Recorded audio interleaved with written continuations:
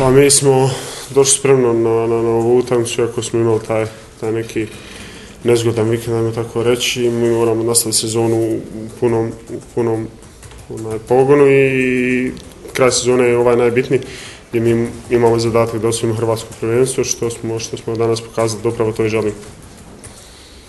36 koševa, 10 asistencija, 8 skokova, valorizacija 50.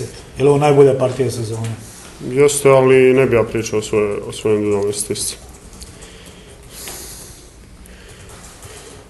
Nije se osjetio ispadanje u budućnosti, ozbiljno ste pristupili? Pa jesmo, kao što sam rekao, da je bitan ovaj kraj sezone, da mi hoćemo da uzmemo hrvatsko prvenstvo i upravo smo tako i pristupili, kao što sam rekao. kkcedevita i Jure Zdovc, komentar.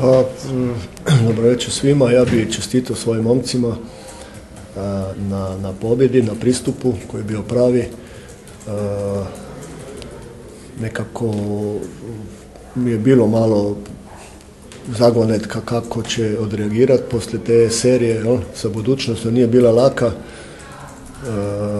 niti u fizičkom, niti u psihološkom smislu se to vuklo, ali znam da to, mislim da ponekad čuje glupo, ali mi smo tu u toj seriji igrali dobro, imali izvrsne trenutke i vidjeli da smo imali više vremena za trening i od toga smo išli. Znači da idemo dalje u tom ritmu, u tom konceptu šta smo radili, u toj odbrani, u napadu još može taj protok ići bolje.